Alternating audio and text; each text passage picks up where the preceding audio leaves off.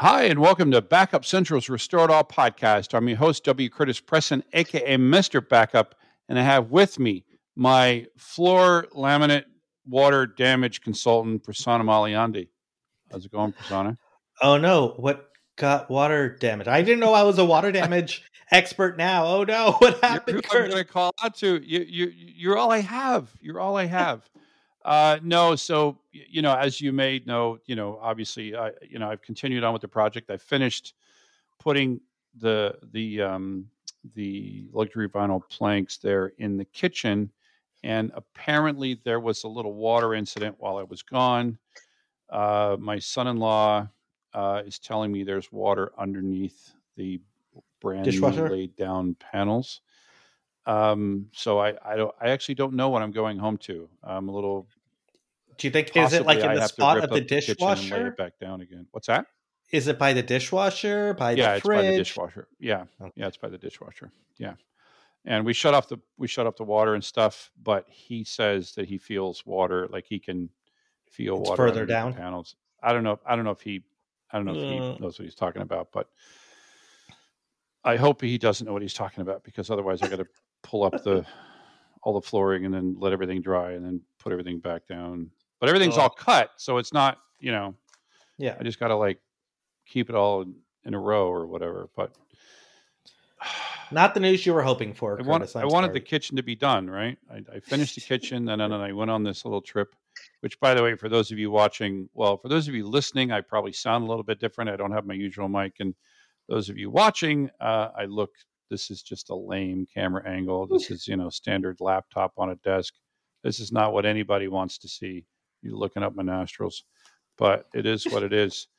I need to mention our standard disclaimer that Prasanna and I work for different companies. I work for Druva. He works for Zoom. And this is not an official podcast of either company. The opinions that you hear are all ours. And be sure to rate us at your favorite podcatcher. Give us all the stars. Give us the comments. We love the comments.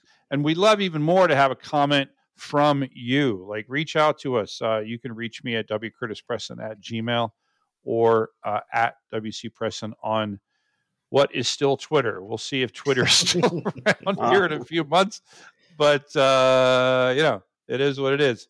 But, if you'd like to join the conversation, just reach out to me and we'll make that happen. So we're just going to move forward with our guest today, who, I started out, I was on his podcast. I'm happy to bring him on ours. He's been in the risk management space for many years, which is it's like an adjunct space, I think, to ours. He's the founder and CEO of Global Risk Community. He's the host of the Risk Management Podcast. Welcome to the podcast, Boris Agranovich. Thank you, Prasanna and Curtis, for inviting me to this amazing podcast. You were actually, Curtis, a few months back on my podcast, the Risk Management Show, and it was a great experience. And our kind of audience put a lot of views on your podcast episode. So I am very happy. First of all, from my name and my accent, probably you will know that I was originally from this part of the world where now war is going on. So I was born in Ukraine now, and I studied in Russia. Then I came to Israel, and now I live in the Netherlands. So it's a little bit mixed. And I studied in IT space, and then I moved more to banking, insurance company, finance, and in banks. And I worked there on kind of angle, I put IT angle into risk management business, and because banks were kind of in 90s and in beginning of 2000 have to put a lot of IT system to upgrade risk management. So I was kind of business analyst, and then I became a risk manager. So in 2010, I became independent consultant. And when I had some pause in my assignments and wanted to kind of started to communicate with my peers all over the world, but it was difficult with current tools. And the one best tool I found was LinkedIn, but it still kind of provided a lot of noise. So I decided to create a community for like-minded people. So I created this globalriskcommunity.com, which I initially wanted to create as a kind of front office of my consultant business, but it kind of grew, and now it has more than total, I think, 100,000 people. So I'm concentrated mainly on the growing of the site, not on my consulting and risk management, but I am on kind of on the front page, as we say, on the front page of both website and events, what's happening in community.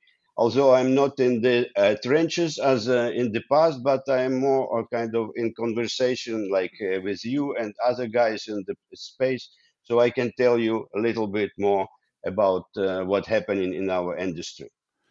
Yeah, before we talk about risk management, I'm just curious. I'm born and raised in the U.S., right? And here you pretty much need to speak one language, but you have lived in three very different languages, right? So you have Russian, you have Hebrew, you have Dutch, and you mentioned you speak a little bit of each of those. Yeah, actually, I speak Russian, even Ukrainian also, because I was born in Ukraine. So, right. when I was there, it kind of was considered kind of sub-language, but now because of Ukraine is growing, it is now kind of independent language. So you can say now I'm proud that I can mention Ukrainian as my language additional, because before that it was kind of a subset of Russian language, but it's a separate word. I've been there for 25 years, and I moved to Israel. I had to study another language, and I studied, and I lived in Israel and worked in IT company. Then I moved to Europe, to the Netherlands, where I have to start from my Israeli company. So I studied Dutch a little bit, but English was on background. So English remained a little bit on third language. But I still I like more Latino, so I studied a little bit Spanish, although not perfectly, but enough to go to a vacation and not to be afraid of strange things happening to me. So you can converse in all those languages? Yeah, on basic levels. Yeah, on basic levels. I find that fascinating. That's just absolutely amazing. Yeah, I mean, it's good for risk management. It's good for risk management. Also. I was going to say, with all the countries, the dialects, right, or languages, yeah. yeah, and I think I told you, that I mean, my Russian is very small. Things like "privyet" and "da," "niet," and "do svidaniya" and "perestroika," right? Yeah. I have that phrase left over from big hope 30 years ago in Perestroika, but in Russia it kind of degraded in other direction. Yeah, and I believe in Ukrainian you say "privit," right? Instead of "privyet." Yeah. It probably doesn't even register for you. You just sort of do it. No, I know. Now because of this war, I listen more Ukrainian news, so my Ukrainian is kind of restoring in my mind. Yeah. Awesome. Right. So I think one of the questions I had is, I know when I saw that, you're focused on risk management, I was like, what is risk management?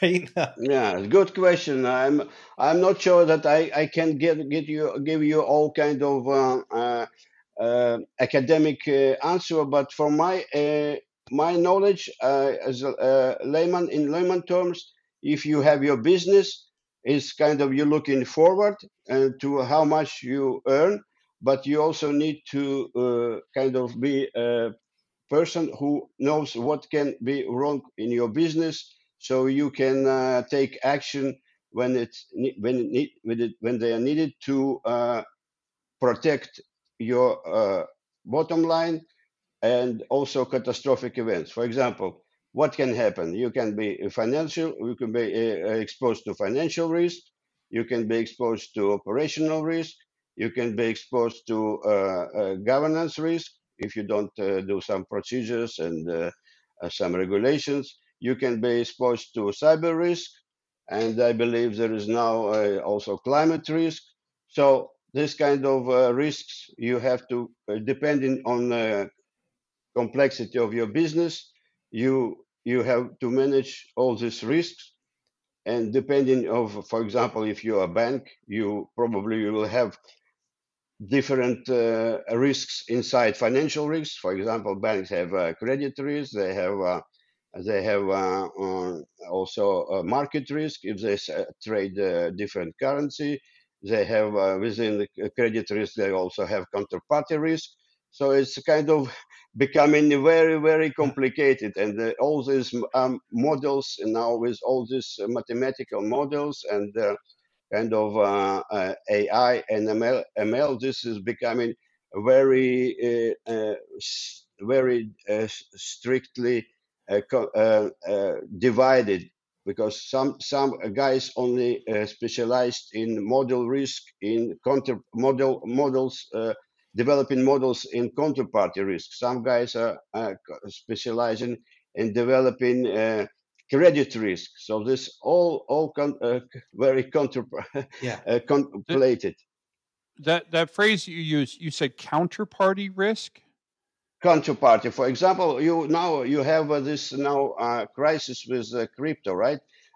Crypto exchange, FTX, right? Yeah. And because they were a counterparty with other guys that probably didn't get any wrong, but because they probably failed to deliver to pay on loans, a lot of their counterparties exposed to counterparty risk from this FTX exchange. So they're not directly at risk, but because they were associated through some lineage, they're at risk now.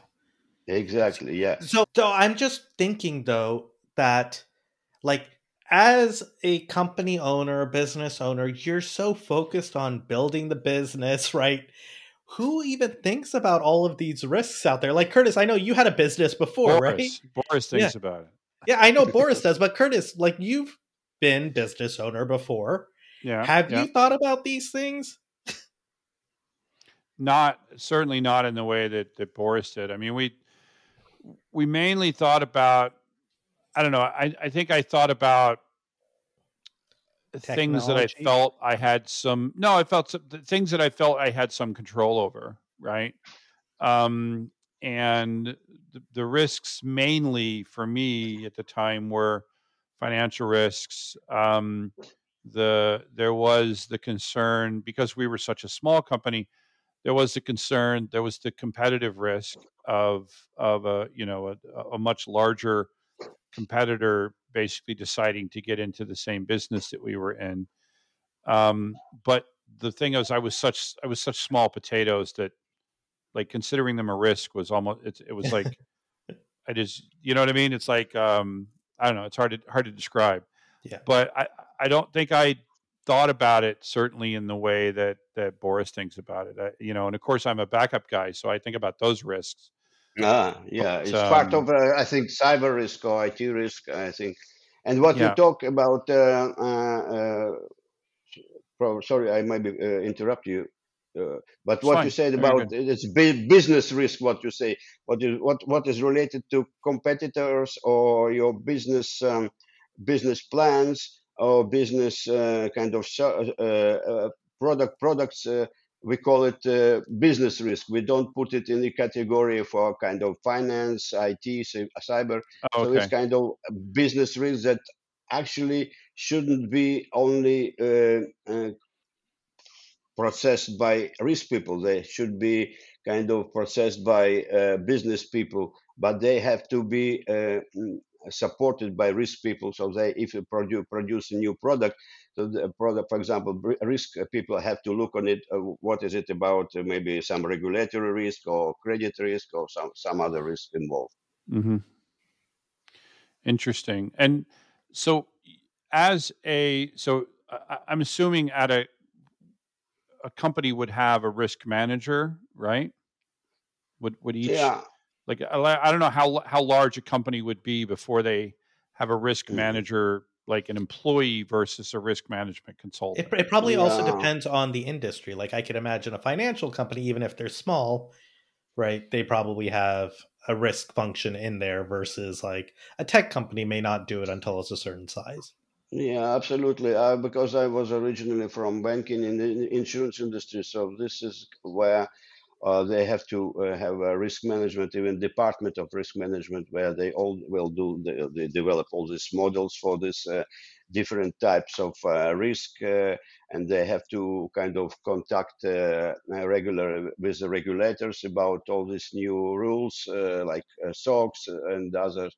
But now I think many other companies also developed risk management departments. I think, for example, if you look at health and safety industry, there are also kind of health and safety separate probably um, division of risk management, and they have all their own kind of regulators. Also, if you look at industry now with climate change, is all related also with this compliance. So although risk and compliance are all very often different disciplines, they are sometimes kind of glued together to have a kind of a basic kind of risk management or compliance department in some topics. So they, for example, if a new rules and compliance procedure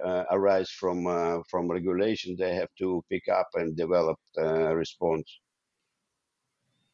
Yeah, I'm also just thinking like, so I work, Boris, in privacy, right? And so anytime you have like regulators or when decisions get made, right? Now it's like, okay, how does that impact everything else that's being built, right? Or that has been built already, right? And what is the risk there associated with some of those? I guess the one question I had for you, Boris, is so I understand like there's people who go thinking about the risks. Can you talk a little bit about like why should people even care about these risks? Right? Like what's the outcome if they ignore these risks or if they didn't have a risk manager or something like that? Yeah, it depends. Of course, if you're a small business, you don't have to have a specific risk management role in your company, but at least you have to manage your risks yourself. For example, maybe you have a kind of small understanding of what your risks are. Maybe you have an accountant, and he will or she will talk to you about risk of your business, and it will be enough. For example, you know you have you have credit because you have invoices. Probably you have some days from your invoices, and probably it will be about maybe 1 month. And some big companies they don't even pay after 3 months. So it's a kind of shame. And some people have to manage their invoices and probably liquidity, so they cannot can pay to kind of payroll because the invoices don't come in time on time, right? So this is a kind of risk. Sorry. That was one thing I remember as a small company. I often did business with very large companies, and we were doing, we would be sending an invoice, and we're doing it. We were putting on events. When you put on events, it's very costly, and so we wanted as much as possible for the customers to pay up front, and many of them would, and our contract would specify that they're supposed to. But those bigger companies, they're like, "Yeah, no, we're not going to do that." And what are you going to do? Do you want our money? Yeah. Do you want our money in 90 days, or do you want no money? Right? And you have no power to I remember one time when I showed them our MSA, right, our master services agreement. This one vendor, and they're like, "That's cute. Here's ours. Sign it or walk." like, exactly. oh, okay. Well, I guess we're signing their MSA, right? And they're like, we do a net 180, right? Wow, yeah. I know these companies, but now I think regulators in Europe, at least, they kind of demand that these days uh, payment days will be less. I think it's now a standard 30 days in Europe. So kind of small guys also have more power now. Because it's one of Yeah, the biggest risks. If you do an event like this and you have to pay from your pocket and you have a liquidity issue, you're not able to pay your staff to wait for yeah. half a year. I remember sitting there with over $100,000 in receivables and very little in the bank. Meanwhile, I need to make payroll, right? Yeah, exactly. I'll tell you, we did have a clause in our contract, and it's a company that Persona that you and I both know. Obviously, I'm not going to shame them on the podcast, but they were a company that I worked with, and what it was I had a clause in the contract that said after 30 days we start adding. It was like 1% to the invoice. That it was either 1% or 0.5% per day to the invoice after a certain period of time. It might have been 60 days, right? And there was this one customer I had that they were blowing me off, and I kept sending them updated invoices. I'm like, your invoice is now 100% more, because of compounded penalties. And at some point, it got to actually 150% of the original value, or 250%, if you will, of the original value of the invoice. And they were blowing me off. And then they got acquired, or they were going to get acquired by a company. And I was like, oh, this is like, I got to do it now, right? If I don't fix it now. And I went to, there used to be this company called Jigsaw. Then it got acquired by Salesforce. It was like where you could go and you could just easily get some key names from the company. And I went and I got the CEO, the CFO, the chairman of the board, and I got all their contact information. And then I sent them registered letters and emails and everything. And I basically said, I have a contract with your name on it, and you have not contested the contract. You now owe me. I mean, it went from like $18,000 to $40,000, and you're about to be acquired, and I have this. This is a lien against your company, essentially. And amazingly, I got a FedEx the next day with a check for $40,000. Nice. That was you don't have to pay the lawyers. Yeah, that was a good day.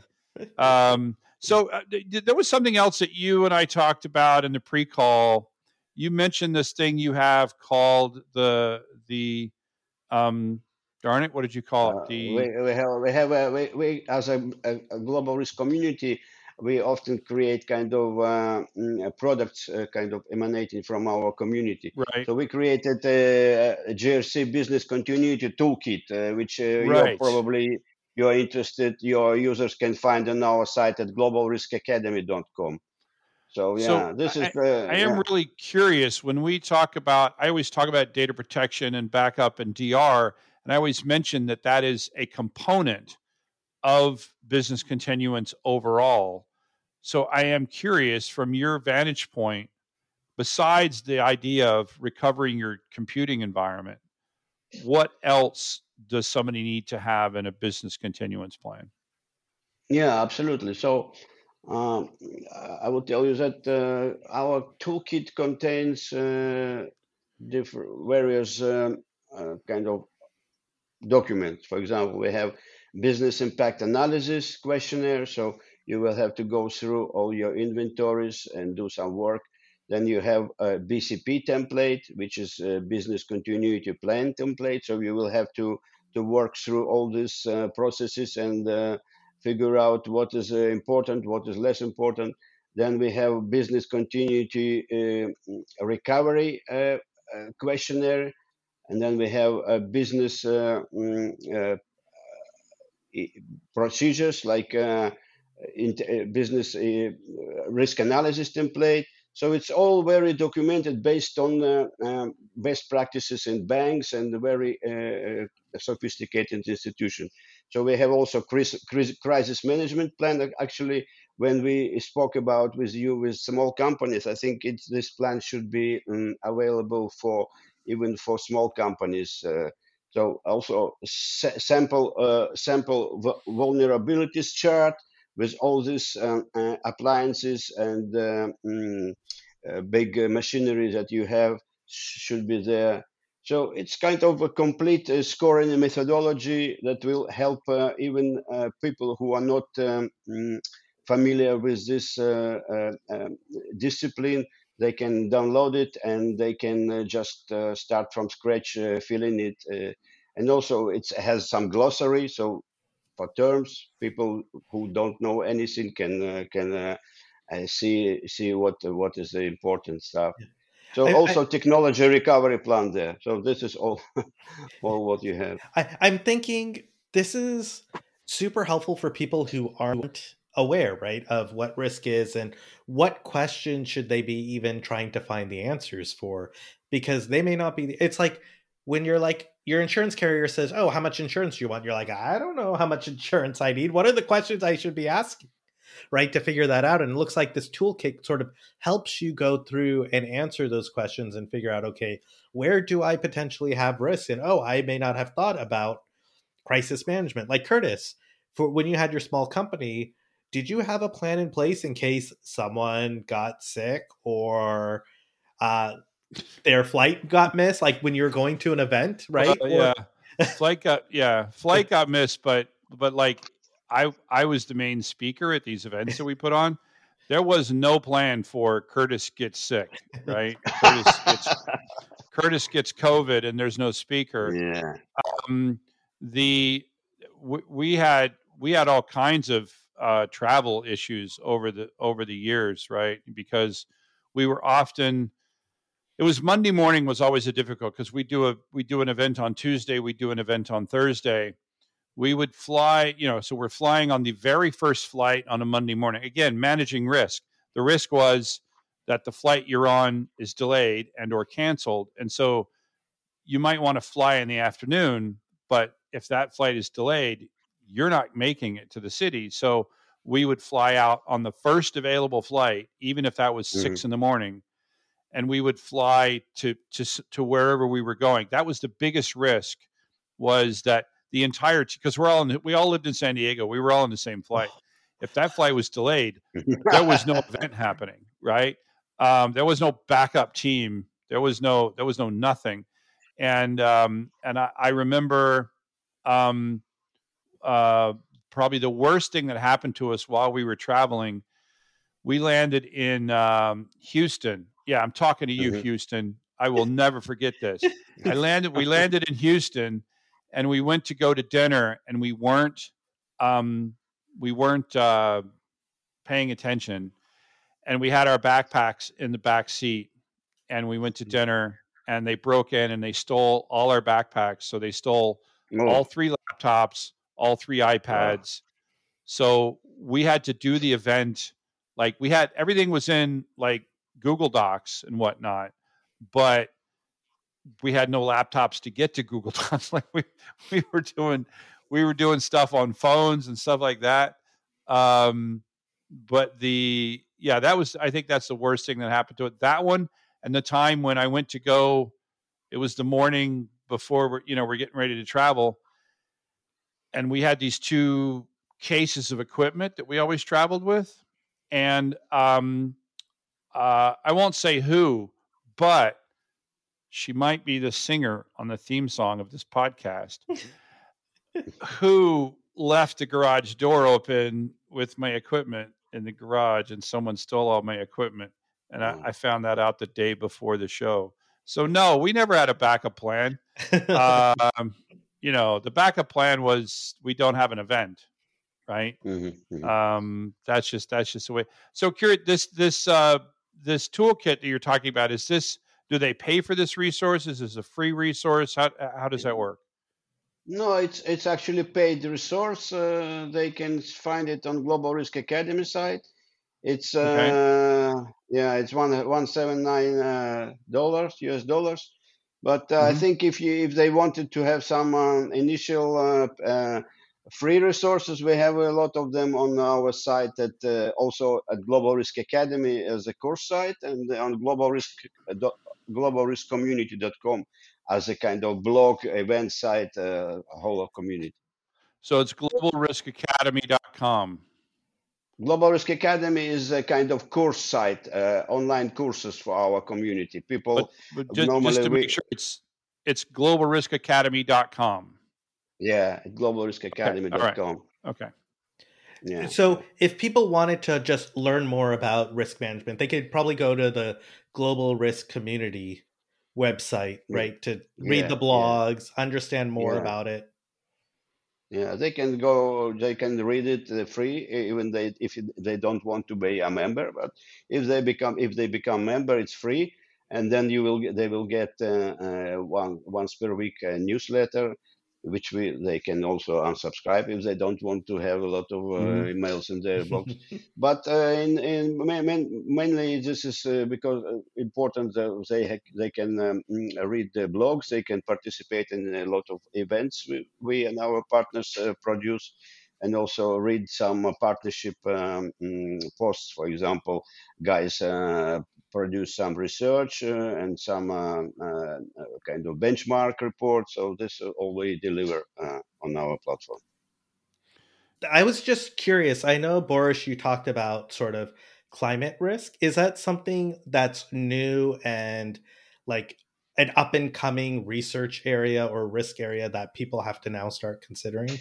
Yeah, I think for big companies, and now with all this ESG, ISG, what do you call it? Environment. The environment sustainability. Goals, sustainability, right? And governance, I think, or something like this. Because it's now on government level all over the world, they decide kind of CO2 emission plans to try to stop climate change. And it have a lot of consequences on the level of companies, for example, in oil and gas and mining companies, because they use a lot of resources, and they have to, for example, now in Europe, I think we are on the very wrong side of this ISG, because a lot of very wise policy people in, for example, Germany, they decided to get rid of all this oil, gas, and it's such a warm country as Germany, they decided to rely on sun and wind, and also on the Russian gas. And of course, in this climate, they don't have Russian energy, and the sunny weather also doesn't help. So now we have a lot of issues with ESG, because people stopped in investing in oil and gas. But this all kind of not ESG to blame, but kind of mind of this politics. This politics intervene in the business, and also it kind of prevents good development. And of course, it's a kind of social movement, all this greenwashing.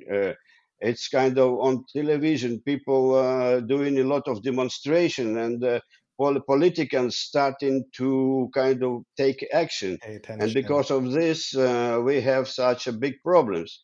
But ESG itself is a good idea, but it produces many results that are not kind of beneficial for all people.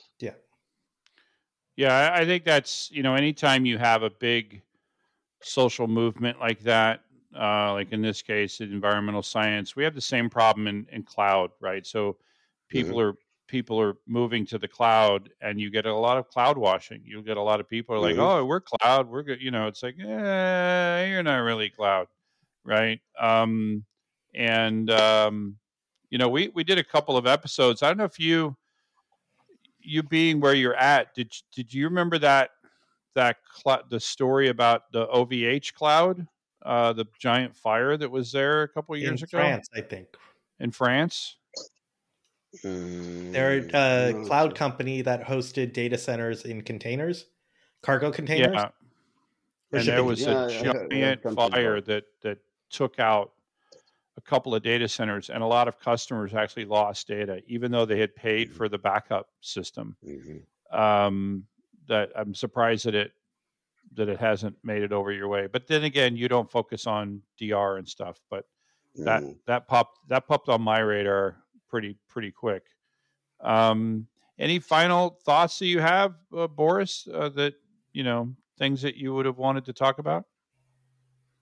Yeah, I think with you guys, I think we have a lot of in common, because you're also managing risk, and of course, it's kind of one of the many facets of risk.